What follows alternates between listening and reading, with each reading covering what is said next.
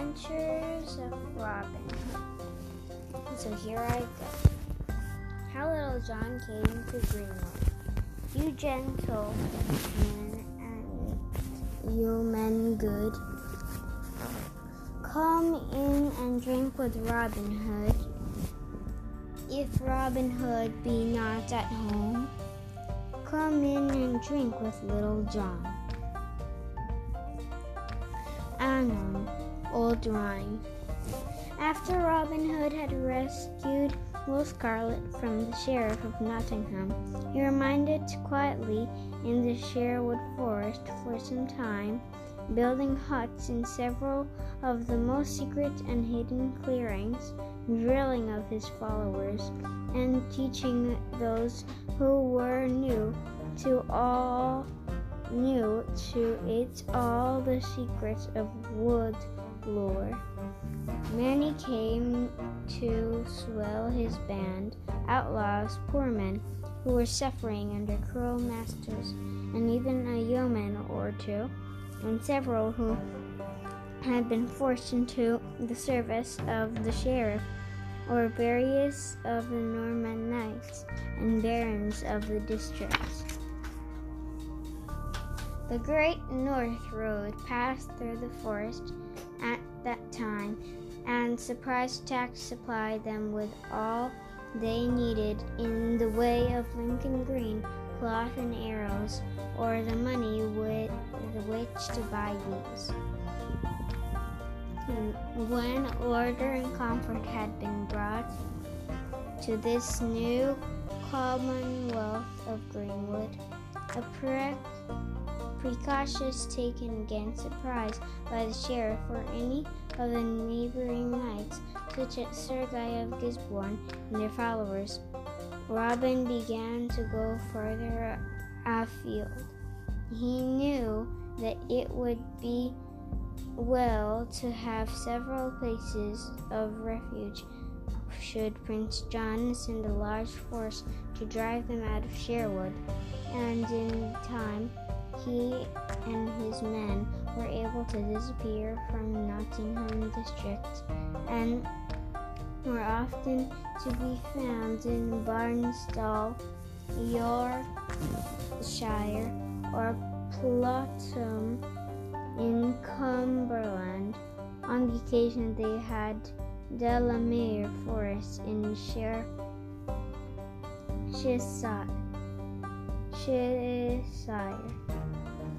Much of their time was taken up in archery, at which all became very perfect, though none could ever shoot so far or so true as Robin himself, in the fencing with swords, or playing at quarterstaff.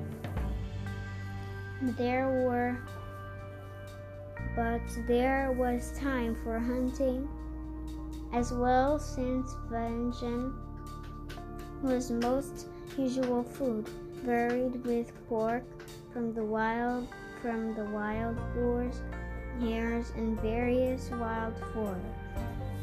Many a time Robin would grow weary of the general course of every day and wander off by himself, leaving Will Scarlet in command. Often he returned from those expeditions with news of a party of wealthy travelers to be waylaid and robbed, or some no injustice or cruelty practiced against the Saxon yeomen or Saxon serfs. Sometimes he returned with a new member for his band of outlaws, and the most noteworthy of these chance meetings, one for him and truest and most faithful of all his friends. It was late in their first summer in Sherwood, and on a sudden Robin grew restless. "Stay you all here, my merry fellows," he said early one morning, but come and come swiftly if you hear the blast on my horn, and that you all know as my special call. We have had no sport these 14 days and more. No adventure has befallen us, so I will go forth and seek for one. But if I should find myself in difficulties with no escape, then I will blow my horn." Then he bade farewell to Scarlet and the rest, and set off lightly through the greenwood, his bow ready on his hand, his eyes and ears alert for anything of danger or interest.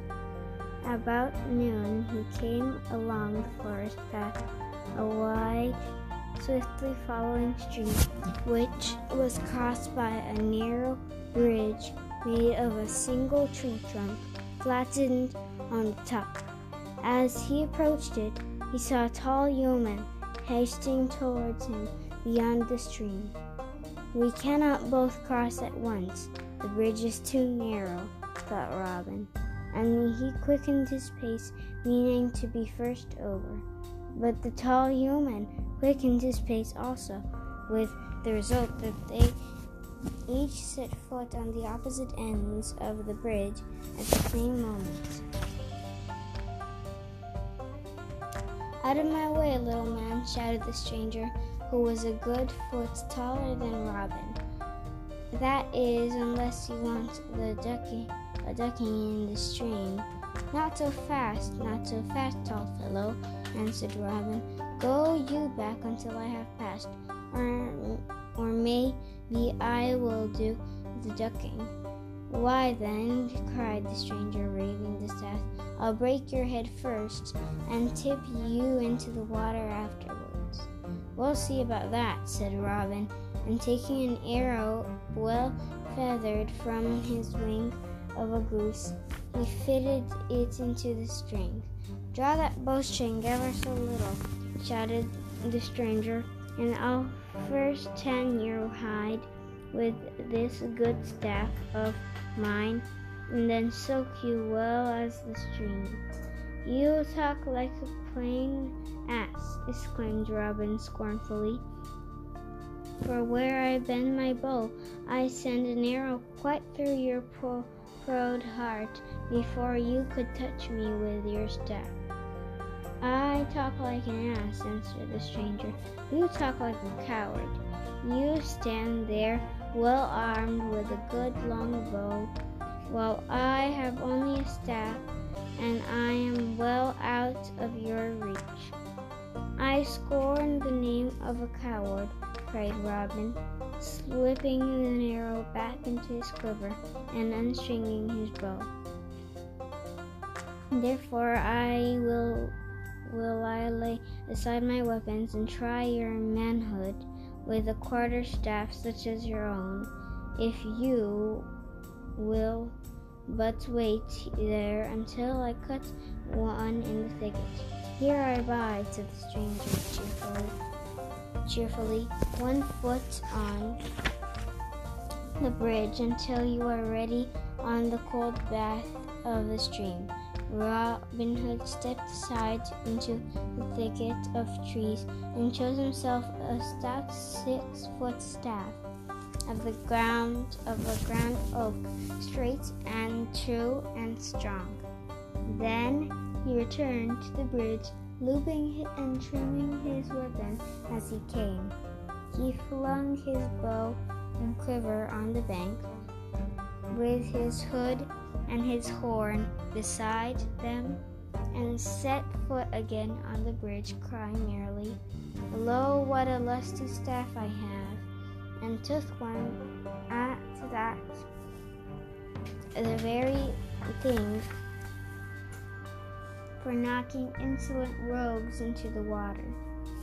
"Let us fight here on the bridge, so that if one of us goes into the water, there will be no doubt who has won, and the victor may go on his way without a wetting." "With all my heart," said the stranger. "I scorn to give way have it at your head." So saying, he grasped his staff at one quarter from the end and held the other hand ready to grasp it by the middle, then using it as a shield, and advanced along the narrow bridge. Robin came to meet him, flourishing his weapon round his head, and by a quick feint got the end in his adversary's guard, and made his ribs ring with the blow. "This must be rapid," cried the stranger. "Be sure I'll give you as good as I get for so long as I am able to handle a staff, and I scorn to die in your debt when a good crack will pay what I owe." Then he went at it with mighty blows, rather as if dressing corn with flails.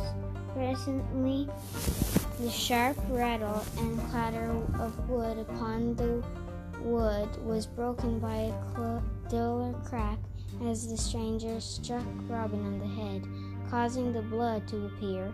And after that they lashed at each other all the more fiercely, Robin beating down the guard and getting in with blow after blow on shoulders and sides, until the dust flew from the stranger's jerkin like smoke. But on a sudden, with a great cry of rage, the stranger whirled up his staff and smote so mightily with such a fury that even Robin could not withstand it, but tumbled head over heels into the stream and disappeared from sight. Good fellow, where are you now?" shouted the stranger, kneeling on the bridge and gazing anxiously down the water. "Here I am," shouted Robin gaily as he pulled himself out by an overhanging hawthorn, "just floating down the stream and washing my bushy head as I go. I must acknowledge myself beaten. You're a fine fellow and a good hitter, and as the day is yours, let there be no more thou between us." And that Robin picked up his horn and sounded a shrill blast on it. Then turning to the stranger, he said, where you're hastening in the greenwood, I trust that you can spare time from your business to dine with me. Indeed, I insist upon it, and must use of force if persuasion will not bring you. To tell you the truth, answered the stranger, I was in search of the man they call Robin Hood. Before Robin could answer, there was a crashing of the thicket, and out bounded Will Scarlet, followed by many other of his men, making a bold show in their well-fitting doublets and hose of Lincoln green. Good master, cried Scarlet, that has befallen you that you blew the call for us? You're bleeding and wet to the skin. Nothing has befallen me, answered Robin, save that this fine fellow here has just tumbled me into the stream with that long staff of his. By the rod, exclaimed Scarlet, he cannot scoff free after so insulting bold Robin Hood. Come on, my merry men, let us give him a turn of the cold water. Oh, no, laughed Robin. He's a stout fellow and bled me over in a fair fight, so let him be. Come now, my friend, he added, turning to the stranger. These bowmen will give you no cause for fear. These are all my friends, and they shall be your friends too, if you'll set your hands in mine and swear loyalty to Robin Hood and his companions. Speak up, jolly blade, and never fear, and we'll soon have you as fine a shot with a long bow as you are a player with a stout quarterstaff. Why, here's my hand, cried the stranger, and my heart goes with it, honest Robin. My name is John Little, and you need not fear that I will bring any shame upon your merry men. I am skilled in the arts of war and of the chase, and will follow your loyal alley wheresoever you may lead. I still think you need a ducking, said Will Scarlet later that day, as they all sat round a fire before with 2 plump ducks were roasting. But a good sprinkling with brown ale will at least do you no harm. It is our custom here in the greenwood to give every man who joins us a new name. What say you, my friends? Shall we not make this into a christening feast with our new friend and bestow a greenwood name upon him? Well, said Good Scarlet. Good Scarlet, cried the outlaws, gathering round in a ring of laughing faces. And Robin shall be his godfather. Agreed, smiled Robin. Now to your work, good person Scarlet. Why then, cried Scarlet, filling a gigantic mug with fuming ale, attend to all of you. This child, this babe brought here for christening, was called John Little. But seeing that he is so small, so puny a babe, being indeed no more than 7 foot high, a mere ell or so about the waist. What say you, child? A mere yard, and no yard, a quarter?